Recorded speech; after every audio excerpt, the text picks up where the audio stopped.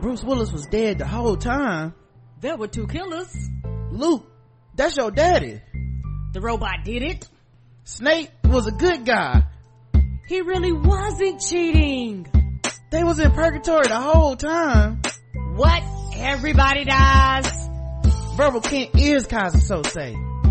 They killed Old Yeller. Oh my god. Everybody in this Tyler Perry movie got AIDS. Spoil movie reviews.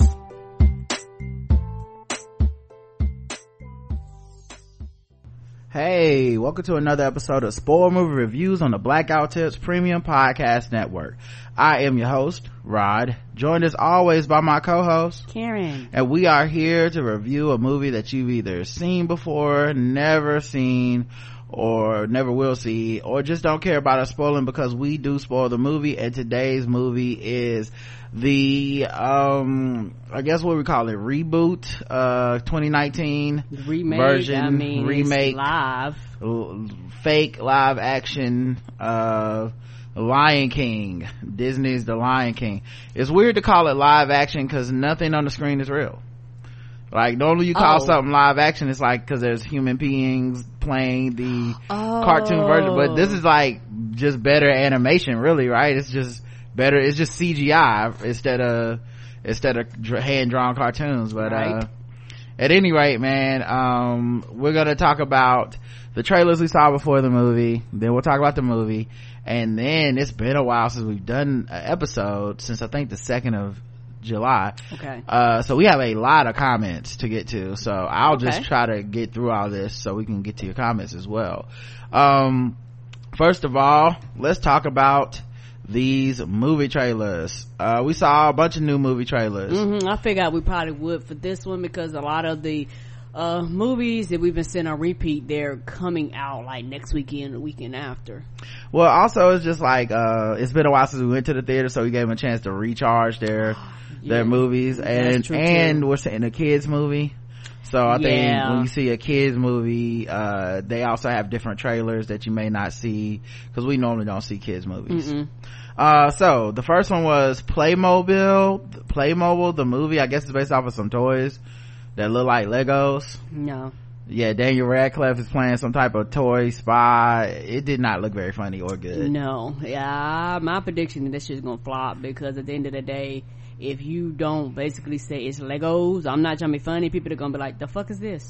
Number 2 was Spies in Disguise. We've seen this trailer a bunch of times. It's Will Smith in an animated movie where he gets turned into a pigeon. Not going to. It does not look good. I got a feeling that's gonna flop too, particularly that it's coming in December and you're gonna be fighting against Star Wars, so it's like, y'all want this movie to flop almost. We've given it enough time. It's not gonna happen. I can't see this movie being good. Tom Holland is in it, and like I said, it's interesting because I always bring this up, but Will Smith thought he was gonna have the year that Keanu Reeves is having, in my opinion. He did. That big comeback. It's just not working out. The Addams Family is an animated comedy, I guess, version of the old Addams Family. The trailer didn't look very funny to me. No. Okay, so also no. I won't be going to see that. Playing with Fire is about I think it's Chris Jericho, or what, I don't even know the name. I don't watch wrestling, but one of the dudes from wrestling, the one that was in Transformers, he's in there, and he's playing, and he's a very funny actor, by the way, but he's playing like a firefighter. Keegan Mike and Key or whatever his name is in there.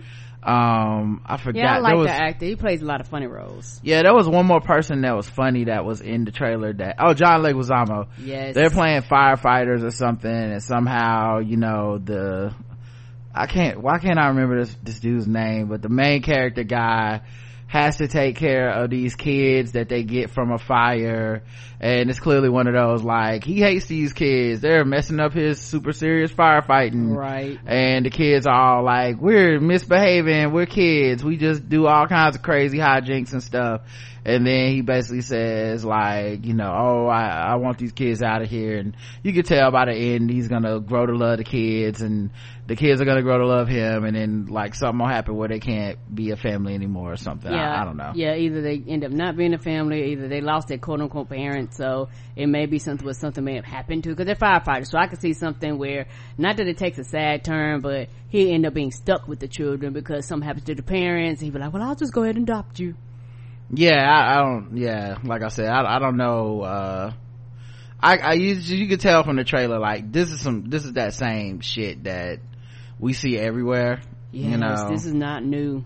Yeah, John Cena, that's his name. I don't know why I said Chris something, but John Cena, very funny actor, but I just no for playing with fire. Nope. Good luck. Angry Birds 2, no, didn't see the first one. Then there's like a weird live action version of Cats. I'm so confused with that. Like I said, I've never seen Cats because I'm not into theater like that, but from my understanding, it's very, very famous. I think it's like one of the longest running like theaters things of all time, if I'm not mistaken, or if not the longest running, one of the most famous ones. And listen to theater people that like it, some a lot of people say it's very boring, some people say they like it, so it's all over the place. I won't be going to see none of it. Shit look too weird. I'm out. Mulan, live action, and this is a little bit different for Disney. A lot of people wanted like a more cartoony version, and they wanted like Mushu the dragon in there, the one that sounds like I think it's voiced by Eddie Murphy. They wanted all that stuff, and then when they saw this trailer, it was like, oh, they took out all that stuff. I don't want this, fuck this trash, whatever. And then there were interviews with some of the people working on the film, and they were like, we took that stuff out because it was offensive to the cultures that originally this is based on. Right. And Mushu the dragon, the name of the fucking dragon was based off of the food Mushu, like, oh yeah, so it's like, this shit is super offensive. There's also people that have problems with the story and the characters it's based on, and problem with the portrayal of the Huns in the movie. So they're trying to do it in a way that is more reverent to the cultures, and have the actors and the script and all that stuff. So I'm actually in for this because I thought it was cool, and I thought the action was cool, and it actually sounds like it might even be more up my alley than the cartoon version. Agreed, and I like the original one, but I do agree that it's going to be more like if they did, it is not going to be the same, but similar to like if they did like a live action Naruto, something like that, where it's going to be bits and pieces that are not in reality, but they're kind of going to be in reality type of thing, and I'm here for it. And they did the same thing, Disney did the same thing when they did Aladdin. One of the main songs that Aladdin sings was very racist, so they end up basically revamping and taking some of the lyrics and stuff out, because for the people they was like, hey, that shit is racist. And the thing is, and I guess what kills me with particularly some black people, is that our racism ain't the only racism, like, cause we go, well, if it don't affect us, fuck it. And you can't be like that when it comes to other cultures. Yeah, so I will give this a chance for sure. I'm all like, I actually am really excited about seeing this. And lastly, Maleficent, Mistress of Evil, the sequel to Maleficent. I was in from the first time. Yeah, I was in from the teaser trailer when they just showed like her horns on her head. I was like, we back? Yeah, because Maleficent is one of my faves. She plays the hell out of it. That is one of my favorite roles that I really love her in, because she plays the hell out of it. All right, let's get to this movie. I don't think we can even drop a spoiler that would spoil this movie, because if you saw Lion King, you saw this movie. Maybe that's the spoiler, right? And I know some people get mad about spoilers, but this movie's like over 20 something years old, or close to 20 years old. So if you are an adult, quote unquote, and you haven't seen it, they're not really spoiling anything for you, because you can actually go see it. You could have seen it prior to it if you opted to. Like, there's nothing to really spoil. It's not like this is something that they're showing the world for the first time. Right. So let's get into it. Let's talk about what we like, what we didn't like, and then we'll score from 0 to 5. Karen, give me something you liked. I love the CGI. It was gorgeous. It was almost like you could reach out and touch the animals. It was the animals were very bright and very colorful. I really loved the CGI. It was gorgeous. Yeah, I mean, every frame of the movie, I just kept thinking to myself, none of this is actually happening. And I think when you watch it, seeing it that way, it really does change things for you, because like, it's crazy that none of this is real. You watch a whole movie, there's not one frame of it that actually happened. Like, none of these animals are real, none of this, but it looks real. Mm-hmm. But it's just crazy that can happen, like, it's just such a beautiful movie. The backgrounds, the scenery, everything is alive, the jungle, all that stuff. And obviously when the animals start talking, it's like, well, duh, this is real. But right. Even when you're just watching it and they're not talking and shit, you're just like, look at these animals going around, yeah. And you can tell that they actually cared and they actually took their time to make the animals basically as real as they possibly could with CGI. So they probably like took pictures of animals and kind of branched off of that. And I do appreciate that. And I know a lot of people get tired of the reboots and the remakes and stuff like that. And I used to be one of those people, but the more and more I thought about it, I feel like for the first time ever, a lot of shit that we quote unquote loved, they can actually make that shit better. We don't want to admit our nostalgia is preventing us from getting some of the best shit, because a lot of people years ago had wonderful ideas, but they did not have the technology. It looked corny, and up to today's standards is trash, but because of nostalgia, we love it. We don't want shit changed. But it's not a bad thing to reboot and redo this shit. It's not a bad thing to revamp these things and not make them like the original, because sometimes the shit that we love was very problematic, and nobody wants to admit that their favorite shit they loved as a child was problematic. Yep. And for me, a thing that I really enjoyed was like the relationship between Mufasa, played by James Earl Jones, and young Simba, who was actually voiced by JD McCrae. Mm-hmm. Or McCrary. It was very dope. Like, very, like, all the, son, I'm gonna teach you this and that and the other, and one day I won't be here imparting all this wisdom. Of course, if you've seen the other movie before, if you've seen any Disney movie, it's not gonna end up well for a parent. Okay, the parents normally are the ones that take a L in these movies. But to see like that whole relationship and that dynamic, it really struck out to me. And the way that he was always imparting wisdom on Simba, and the young rambunctious Simba trying to like learn and prove himself that he's part of the pride and not a cub and all this stuff. It was like adorable, and at the same time like really deep. And then at the end, when he realizes that his father has been with him and inside of him the entire time, I thought they really got that message home.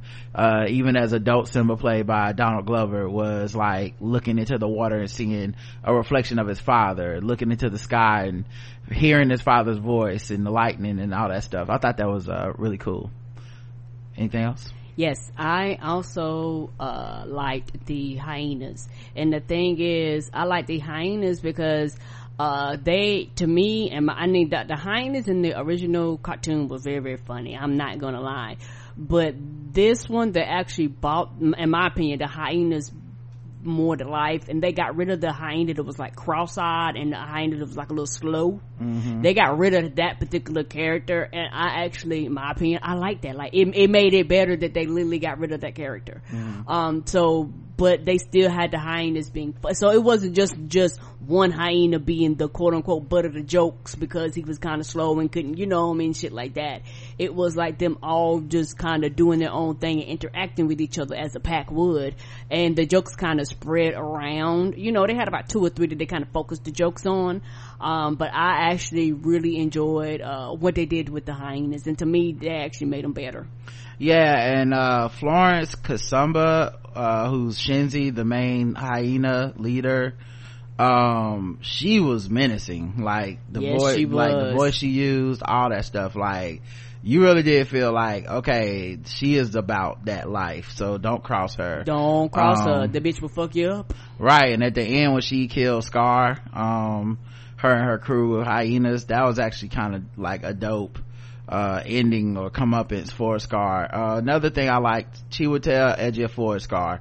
He was so good. Oh my god, he played the hell out of that role. Like, he low-key stole the show to me. Did. I feel like, you know, on IMDb he has top billing, and I feel like you almost have to give him top billing. I mean, from just the you know, being in his cave trying to kill Zazu and trying to kill that mouse, to the way that he like manipulated Simba and manipulated his father, and really just tried to, and took over the pride. Like, he was always like this evil, conniving, menacing, cowardly in many ways lion, and our lion with the hyenas and all this stuff. Like, he did that shit. And even, you know, it's that thing too where they had a couple songs that were like movie song, what I like to call movie songs, where the actor can't sing, but they're just like acting their way through the song. Correct. And there were a few characters who did that. John Oliver did it. Chiwetel Ejiofor did it. You know, because there's some, you know, obviously Beyonce and Donald Glover can actually sing. Right. But Seth Rogen, these guys, like, so other characters did it. And he had a good one when he talked about baring their teeth and preparing to attack, be prepared. So nah, he did his thing. Anything, another one? Yeah, to piggyback on him, I like a good villain, and him and the hyenas combined, particularly him, was a good villain. Like, you was like, oh, he literally, and I know the story, but he literally brought that character like literally to life. You know, because one thing we're talking about Aladdin, the thing about Aladdin, the villain just did not look like a villain. He looked like a villain, and not only that, he sounded like a villain, and I did not get that in Aladdin. He sounded like a person that was had been through some shit, had been defeated, and was like, hey, I'm gonna take this shit back. And I really do appreciate that, as far as like the villain wise go. My next thing I liked was it Zazu, sorry. Zazu. John Oliver. Yes. I loved the bird. Yeah, he was really good as Zazu.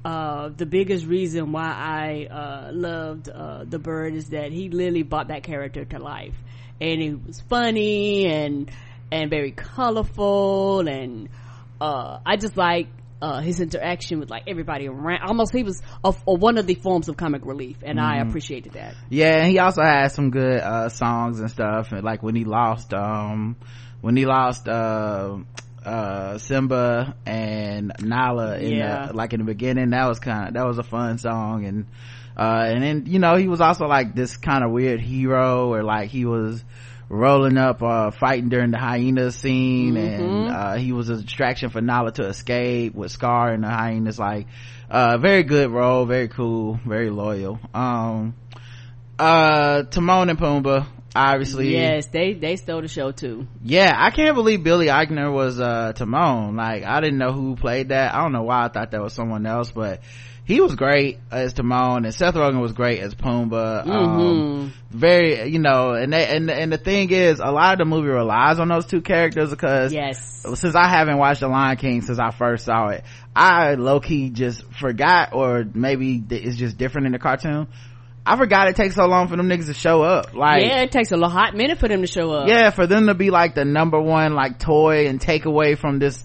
franchise, Timon and Pumbaa, and everybody remembers, you know, Hakuna Matata and all this stuff. You know, and that Awimaway and shit. So those are like two of the major, like, you know, big songs, and both of them, they got those songs, you know. And you know, when they show up, you do like, and it's at a very dark point in the film, you do feel like, oh man, like there's still hope. And they have a lot of comedy, and you know, the whole no worries, and life is a straight line, you don't have to worry about anyone else, your actions don't affect anyone. And then of course the lesson they learn, which is that, you know, your actions do affect people, and you do have to worry about other people and stuff. But like, they were just very funny and very good, so I really enjoyed them. Anything else? Yes.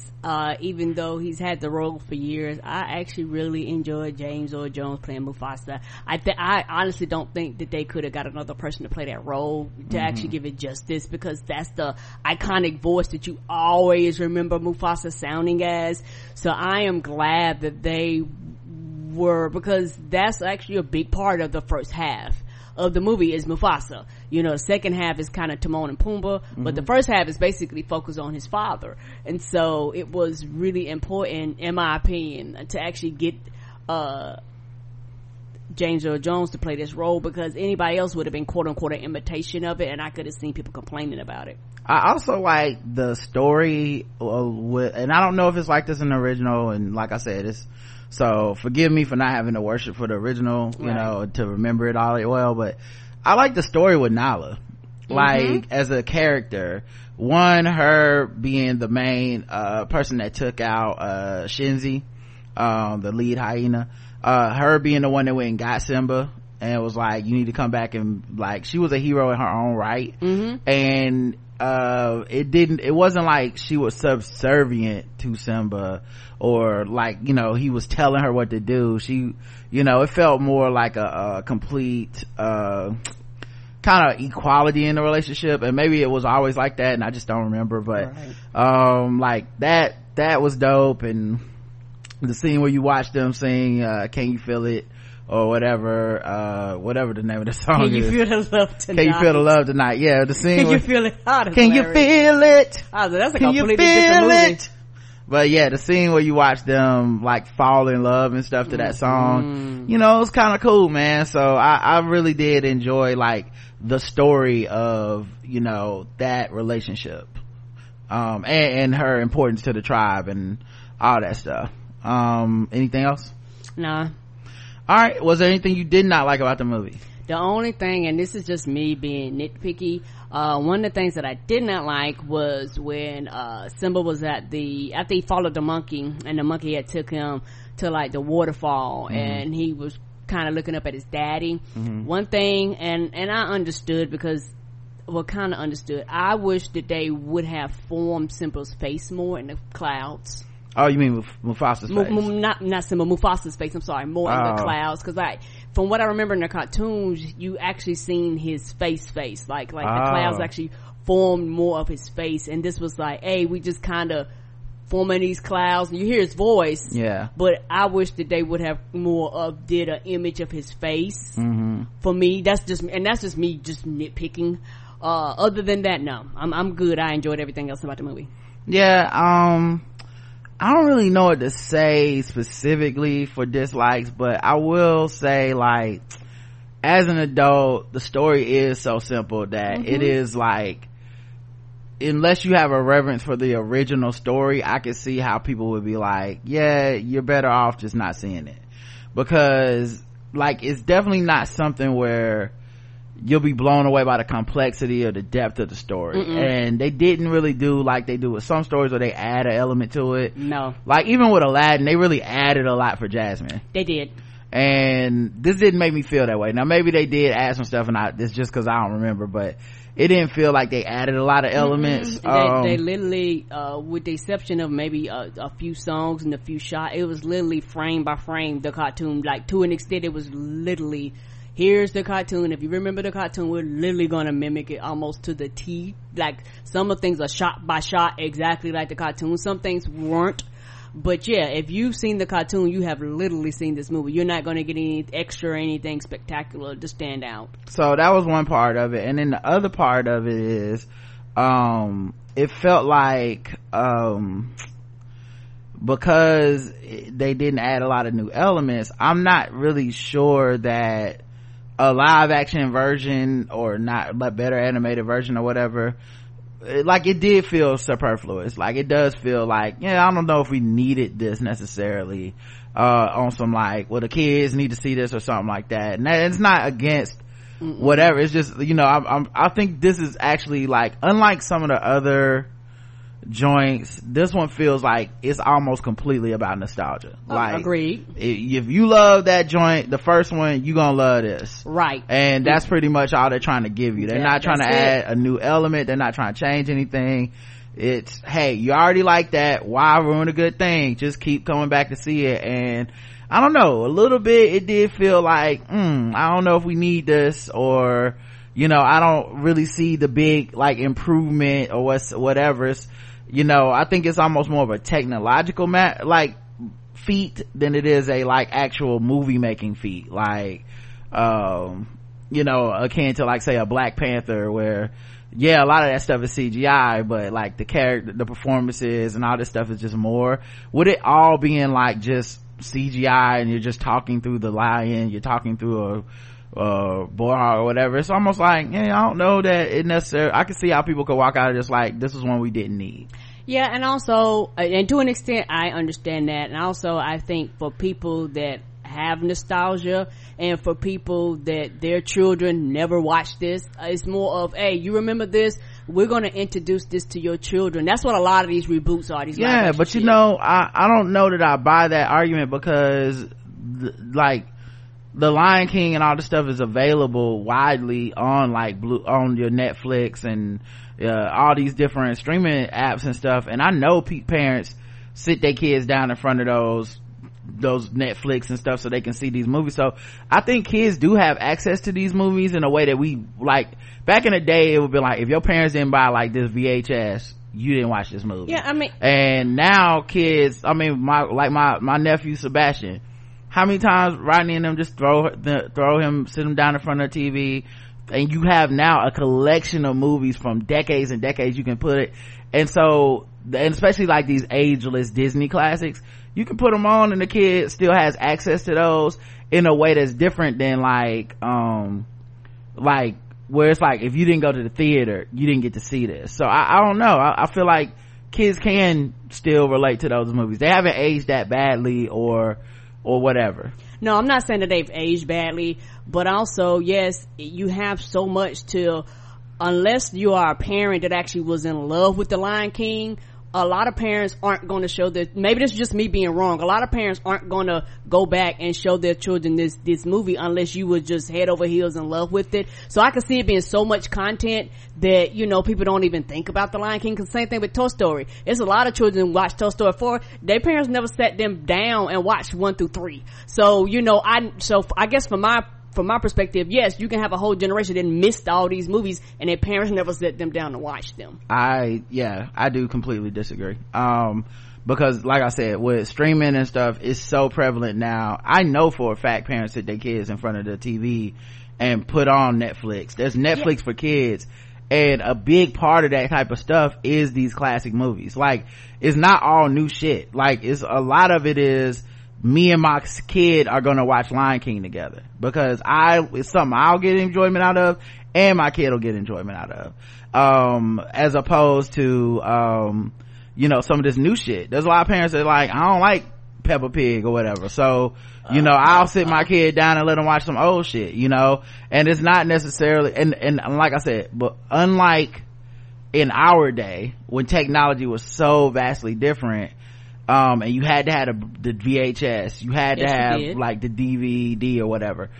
Now it's more of a like, at a whim, shit, you can go on YouTube and just click certain things and watch. Your kids can be on there all day. So I think kids now, if they're interested in that stuff, or if their parents more importantly are interested in it, and it's something that parents feel like they know is safe, they can just play it, you know. And then the kids grow up seeing these things, because not everything is gonna be Into the Spider-Verse, and that's just 2 hours, and then your kid want to watch some new other shit. So then it's like, watch this, watch Mulan, watch Aladdin, watch, you know, like that. I think those kids, unlike us, I think those kids are gotta grow up with an actual access to the past that we didn't have, you know. Because when I grew up, I never saw the Robin Hood with the fox. Like, I seen it like once or twice because it was down my grandmama's house, But now if I was a kid and I'm like, oh, this is now it's just a click of a button and I can watch it. It's a big difference in access, and these kids now consume a lot more TV and shit than we did.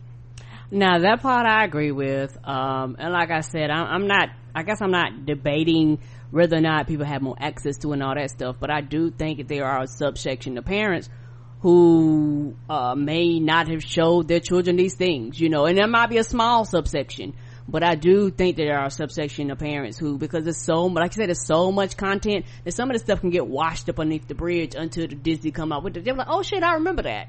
Yeah, I mean, look, there's some of everything, so you're right. There's some people that do. I guess my question is just what percentage, what number is it? Cause I think it's a small to me, percentage. I don't think I think the majority of parents that will watch Lion King today that have children have watched Lion King with those kids, if those kids are, you know, old enough to enjoy this, you Agreed. know. That's my guess, but I don't know, you know, maybe they do. It just would seem weird to me that you would want your kid to watch this in the theater, but you wouldn't have shown them the other version on Netflix. It just seems weird to me. Why would you? Well, I definitely don't want them to see that, but okay, let's go to the theater and see it. Like, yeah, let's see both. Like, the parents are getting off on seeing both. I'm sure they want the kids to get off on seeing both. I actually think it's kind of cool. But like I said, if you didn't have a reverence for the cartoon, I can see you being like, why did you even make this? Okay, and that makes sense. You know, that's all I'm saying. Anyway, I'm trying to think of anything else. What'd you think about Beyonce's voice acting? I feel like, you know, on Twitter they were slandering it hard. They were showing clips saying she was doing a bad job and she can't read and all this shit or whatever. What'd you think about it? I didn't have a problem with it. I actually think that she did a really good job with the voice acting. Like I say, it's Beyonce, so you're gonna get Beyonce. Like, it's, you know what I'm saying? Like, you're gonna get Beyonce because it's Beyonce. Go ahead. Sorry. So for me, I had no problem with it. You know, and you're getting CGI Beyonce. Yeah, well, what was weird to me was, I think it's like, what do they call it? Confirmation bias. Correct. So if you already think she's a terrible actress and and you getting off on partying on the jokes, I feel like there's no reason you won't continue to party off of this. But I don't know, maybe it's just me. I did not see it as like, wow, look at how horrible a job Beyonce is doing. It never crossed my mind like this is like I was always like, oh yeah, she did good. Like, that was like, she never stuck out to me. And maybe it's just the clips I saw on Twitter, or maybe, you know how Twitter is, it's let's be mean, let's be catty, let's, you know, if there's a couple lines she didn't nail, we're gonna really try to make a joke out of that as opposed to anyone else in the script. So right. But for me, I don't know, I thought she did a good job, but that's, you know, anyway, I wanted to bring it up because I feel like it's the elephant in the room. Yeah, with on Twitter is just like all this slander. All right, we had let's rate it 0 to 5. I would give this a smooth 4. Yeah, I would give this well, for myself, I would give it like a 3. Like, it felt like because I wasn't like a huge Lion King fan coming up, and I'm sorry to let everybody down that is a huge Lion King fan or whatever. I know they're gonna be listening like, well, but take it with a grain of salt. This is just my opinion. And if you did grow up with, like, Karen loved the Lion King. If you grow up like Karen, you're probably gonna like it more than I did, but I would say it was like a 3, where it was like, okay, it was straight, but it wasn't like, it didn't blow me away. And as a perfect example of what blew me away that was a reboot, Jungle Book. Yes, yeah. Jungle Book was one of them ones where you was like, wow. Jungle Book made me walk out of there like, yo, the fuck everything about the cartoon. This right here is the definitive version for me. Right. That was dope. As an adult is dope. As a kid is dope. Great movie. Great performances, everything. So like I said, that would be like my counter to like, they shouldn't reboot anything. No. Jungle Book made me feel like, yo, reboot this shit. This is amazing. This didn't give me that feeling, so I'm giving it a 3, guys. All right, let's go ahead and go through the movies. We got comments on episode 177 was Hurricane Heist. I did a review with Russell Hainline, the Long and Late Movie Show podcast, and we got a new comment. Celestia63 says, I didn't get a chance to see this movie in the theater, but Rod and Russell Hainline were having such a good time doing the spoiled movie review. When it finally came on Netflix, I had to check it out. Oh, it's on Netflix? Yo, listen, if you listen to the show and you enjoy what we do, check out Hurricane Heist on Netflix, cause that is a funny, good, ridiculous fucking movie. You will laugh. Oh my god, it's so ridiculous. Them rednecks were trying to rob the motherfucking, like, in the middle of a hurricane. It's so good. Then I re-listened to the hurricane had a face at the end, y'all. I can't stress enough how good this movie. Y'all will have a great time. I think it's only like an hour and a half. Then I re-listened to the review and cracked up laughing all over again. Great job. Thank you, Celestia63. We had a new comment for John Wick. John Wick 3, chapter 3, Parabellum. Our girl Iman says, hey Rod and Karen, so I went back and saw the rest of John Wick since I fell asleep the first time. Oh my god, I missed so much. LOL, shaking my head. It was so good, and I recognized those 2 assassins he fought with his belt. It was such a funny and exciting scene, but I realized that this movie is exhausting. It's non-stop action. You don't really get a beginning, because John Wick 2 was the beginning, so they start off in the scene that would just be in the middle of other films, and the fight scenes with Halle Berry was such a big set that it felt like a climax, but it wasn't even near the end. It had my system all confused. If they do a John Wick 4, they could bring everyone back, because they don't actually show Mark Dacascos die outright. If he survived that, I don't know what the fuck, how. I mean, that nigga had like a sword all the way through him. And I would like to see him and everyone else in a huge assassin fight. Also, I love the adjudicator. I like the deadpan performance that was given by the actor. It made the character seem dangerous. Yeah, that was the only thing I didn't like about the adjudicator is they quote unquote seemed dangerous, but they didn't do any of the fighting or none of that shit. Like, whoop somebody's ass or kill somebody or something, make me feel like people are in danger. That's how I feel. I was like looking at me mean mugging, and that ain't scary. Right. Not when you talking to John fucking Wick. Right. And everybody else is fucking up everybody else. Yeah, you gotta kill a couple people before I start paying attention to you. We got one comment for Dark Phoenix. Listen, it's been a while and better movies have come out, so I'll keep this short. It was terrible. It was so bad. I was laughing through the movie. I found myself asking what the fuck several times over. I'm not trying to be ableist. This is a commentary about the actual cutting of the scene rather than someone in a wheelchair, but I laughed out loud when they showed Professor X in that small ass kitchen and never showed him actually turning the corner in that big ass wheelchair. We know your ass cannot fit in those 10 inches of space in the corner.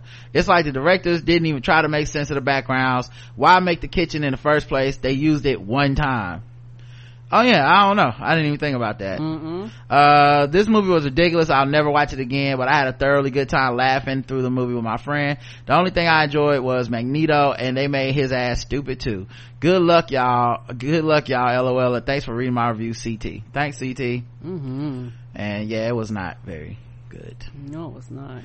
Alright, we got 2 new comments on Toy Story 4. Angie Davis said, enjoyed this movie. It was a great ending for the Woody story and the rest of the toys. My favorite characters besides Spork was the connected toys, Ducky and Bunny, and their imagination, and the unicorn always trying to send the dad to jail. Yeah, that unicorn was hilarious. Sandler Agony said, Toy Story 4 was a wonderful time. It's gorgeous, well voiced, and tells a simple yet effective story. Prior films were funny, but I don't know about y'all, but the G-rated movie had me cracking up. I owe Rashida Jones a big thank you for that with her writing. Great film. Yeah, Rashida Jones did her thing. Yes, she did. Shit was legitimately funny. Anna, we got one comment for this movie. Woohoo, somebody finally went to go see it. Right. Angie Davis said, I had a private viewing of the movie because I just happened to be the only one in the theater. They did a great job of the back and forth jumping in time. Yeah. I know this movie must have bombed because I don't know, nobody else had talked about seeing it, but we enjoyed it. We had a ball. And lastly, episode 253, Spider-Man Far From Home. We got a bunch of comments. Mwangangi says, yeah, Karen, I could see Flash becoming an Osborn type. Like a villain. I could too. Iman says, this movie was awesome. Hey, Ryder, Karen, great review of the movie. I'm not going to say the MCU can do no wrong, but nigga, it was shamazing. It deserves multiple watches in different platforms. I saw it in standard Big D digital with my daughter, and I did miss a few moments because I was looking at the pure nerd joy on her face. But all the scenes with Mysterio I actually want to see in 3D. It looks like it would be worth it. Your review was so on point. There were so many lovely moments in this movie, and even if you're familiar with Mysterio in the comics, there were still lots of surprises. I almost got caught up like Peter, thinking they were going to change the character up like they did with the Skrulls. Y'all, I had to remind myself at the end that they did the big reveal that the Skrulls are good in the MCU, at least for now, because I was like, oh no, for a quick second. Yo, me too. I'm trained as a comic book reader to be like, Skrulls, oh shit, Secret Invasion. And then it was like 2 Skrulls that we know and love. I was like, wait, they're good guys. Why am I? And then when Nick Fury, they paying out and he's surrounded by Skrulls, I'm like, oh yeah, the Skrulls are good. Why was I tripping? I was panicking for nothing. Woo! Yeah. But it was so cute watching my daughter be happy for Peter, and he gave Beck the glasses. After he gave Beck the glasses, and I whispered, oh no baby, that's not a good thing. Then when he dropped, oh no baby, that's not a good thing, when he dropped the illusion, she yelled, oh no, he's a villain. She was also super excited about seeing the hijabi student, and our girl got a lot of screen time and lines. We were geeking out. Yep.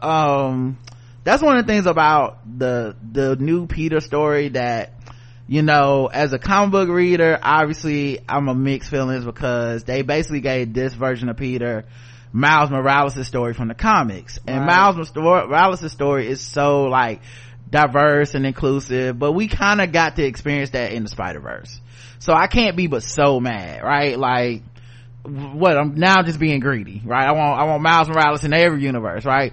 But it actually is really good because people that watch these movies are now getting to see that diversity on the screen, that inclusion on the screen, and they're not doing like the wink we're so woke, let's, you know, okay, we got a Muslim girl on screen, we got to make a joke or a statement or a point about her being Muslim, or we have to like this inclusion is here to teach everybody a lesson. Like, no, it's just like, no, this is a world where fucking people have spider powers, and it's also a world where it's not just all white people. Correct. This movie has so many gems. I was wondering why Nick Fury was acting so weird, but I dismissed it because everyone was acting weird. They just gone through a major trauma. So when they did the big reveal, I was so excited because my off feeling made perfect sense.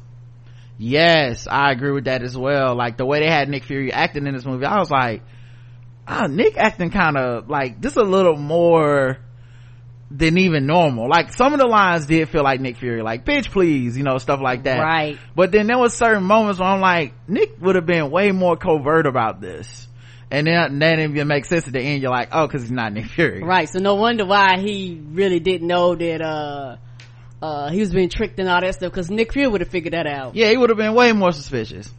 There were 2 major red flags to me. One, when Fury told Peter to take off his mask, stating everyone in the room already knew who he was, because Mysterio is new, so he wouldn't have known Peter's identity, and Fury doesn't trust new people. Yep. Right. That was a big one. And then number 2, when Peter asked about Captain Marvel and Fury said, don't invoke her name, I thought that was weird. Yes. Yeah, because she's like a god to them, to the Skrulls. Right. The other thing he said, that was weird, he was like, now it's time to save your planet or something like that. Like, it was like, what? Don't you live here too? Yeah, you mean our planet, bitch? Also, I didn't watch any of the trailers for this movie. After Infinity War, I just told myself, if it's Marvel, I don't need to see a trailer. Just tell me when the movie drops and I'm there. So what was in the trailers that wasn't exactly in the film? Love y'all, mine. Oh, well, see, now you're making me now. Yeah, you waited too long, man. I wish I knew that day, and I can't. Oh, I'll tell you a perfect example. he had the Iron Spider suit on. Matter of fact, you can go watch the trailers now. It's on YouTube. He had the Iron Spider suit on, and he like stops a robbery at a restaurant, and then he turns to the cops and says, it's easy because I'm doing your job for you. And then they were like, what? He said, nah, just kidding, guys, going on vacation, and walks out. That's not in the movie. No, in another scene that wasn't in the movie, his friend got shot, but him and Nick Fury, they went like a back and forth, and they was talking about him, and he was like, yeah, you need to flip him over. None of that. That's not in the film right either. They do that a lot, but that scene is in the movie. Yes. Just not that dialogue. Correct. The other scene I'm talking about, that whole scene's not in the movie. No, it's not.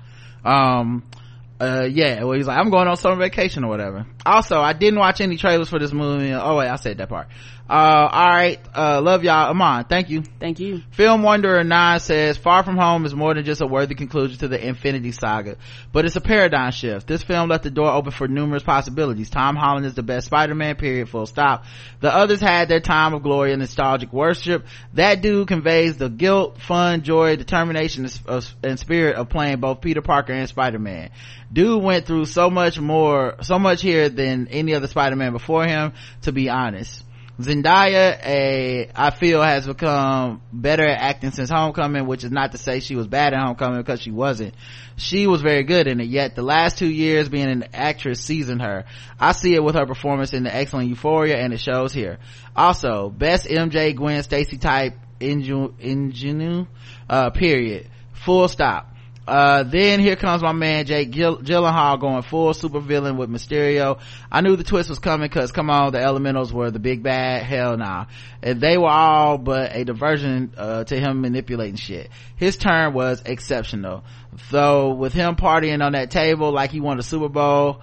I do love that, like that big reveal where everything in the bar turns out to be fake except for like the people that work for him. So fucking dope. And you're just, the whole time you're just like, the sense of dread is growing, because you've been, like, for me anyway, you've been waiting the whole film for like, when is the other shoe gonna drop with Mysterio? See, I didn't see that because, like I said, I don't know. It was my first time being introduced to this character. So like the other person wrote in, I was like, yo baby, I was like, oh no, he's bad. Yeah, I was waiting. I was like, when the fuck is this gonna happen? Because, like, something's always like, because in the past it's always some other type of shit, but that turn when you're like, oh god, that's the exact wrong person to lead the fate of the world in. And then when he goes through the whole montage of like, because Marvel's so good at this now, referencing their own movies.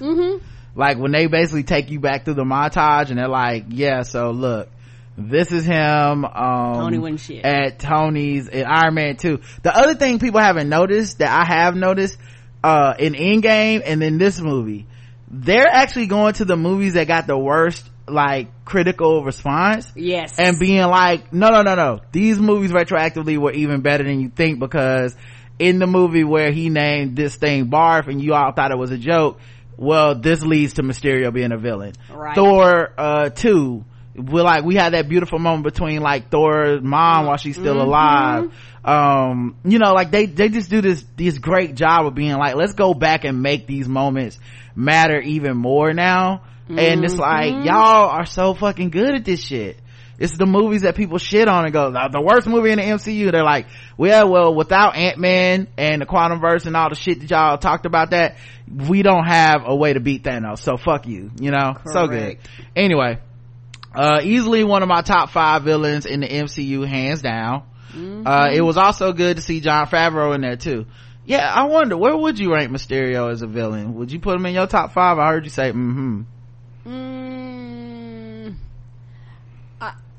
he would probably end up being number 5, because and the biggest reason why is because he was so clever. He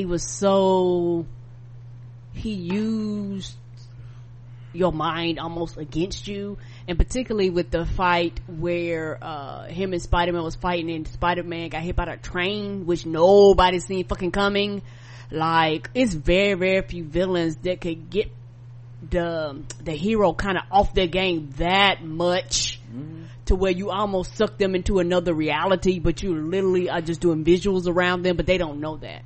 Yeah, I think I would have him up there, and I don't, And what's funny is I would probably have the Vulture in there from Homecoming. Yes, sir. Because Michael Keaton did his thing. And then I would have Hela from Ragnarok. Yes, she was amazing. She might even be number one. I'm not gonna count Loki because I feel like Loki's more of an anti-hero than a villain in these films. And Thanos is my number one. Obviously Thanos is up there. I mean, that's not, I mean, Josh Brolin is Thanos. I mean, come on. And I would have to think on the last one, but I think you might be right. Mysterio might be a top 5 villain for me. Out of like, if you go on there, you literally looking like across all the MCU. Yes. Yeah, especially with the lasting impact his death has. Right. If he's dead, hopefully he's dead, but if he's dead, that lasting impact of that last shot that they shot at Peter, fucking his whole life up, dude is always good for laughs. Jon Favreau. Jacob Batalon and Andrew Rice were dope as Ned and Betty Grant. Great chemistry and good for laughs. The whole film was so good. I'm gonna see it again next Tuesday. Also, one last thing. Welcome to Fuck Back. J. Jonah Jameson. J.K. Simmons is the actor that plays him. Wow. Yep. That's when I said Marvel's in their bag. Cause that right there, how did you keep that a secret? Only Marvel can do that. Like, if there's even like a whiff of a casting call, the shit is in the news now. And they got all the way there, filmed the scene, had him reprise the role, and nobody knew. Did they have the Beyonce non-disclosure agreements? Might have. Brooklyn Shoebay says, just came back from seeing it. It was so good. Great pacing, good humor, excellent nods to Iron Man, a nice dash of JB Smooth. I suspected a Mysterio twist, but I was surprised by it. And I just love the diversity of Peter's classmates. Finally, I like how Peter seems to dig the black girls. Laugh ass out, swirl on, player. Yeah, he is out here trying to smash them swirly cakes to smithereens. Ain't he though? But one thing I would say that I don't know if I said it in the review or not, but I'll just reiterate if I did. I did wish we got more JB Smooth, and I wonder if this was because they couldn't get Hannibal Buress somehow. Because Hannibal Buress was in the first one. You know what? I bet you that's why. His schedule probably was too busy. Yeah.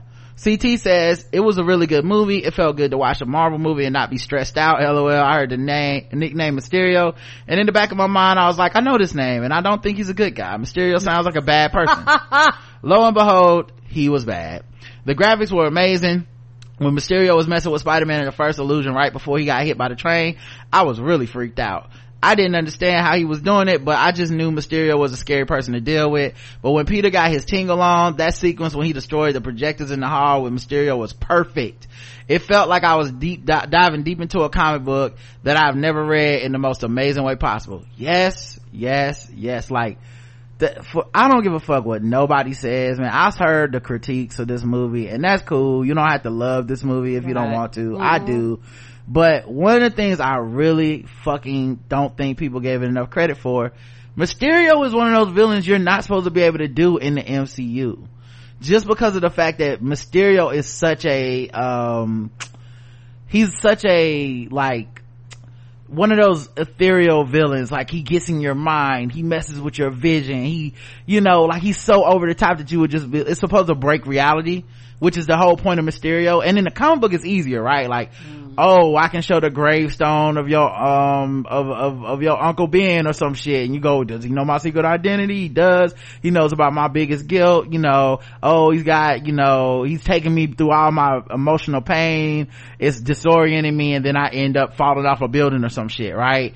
And they're like, wow, that's why Mysterio's so dope. He's the master of illusion.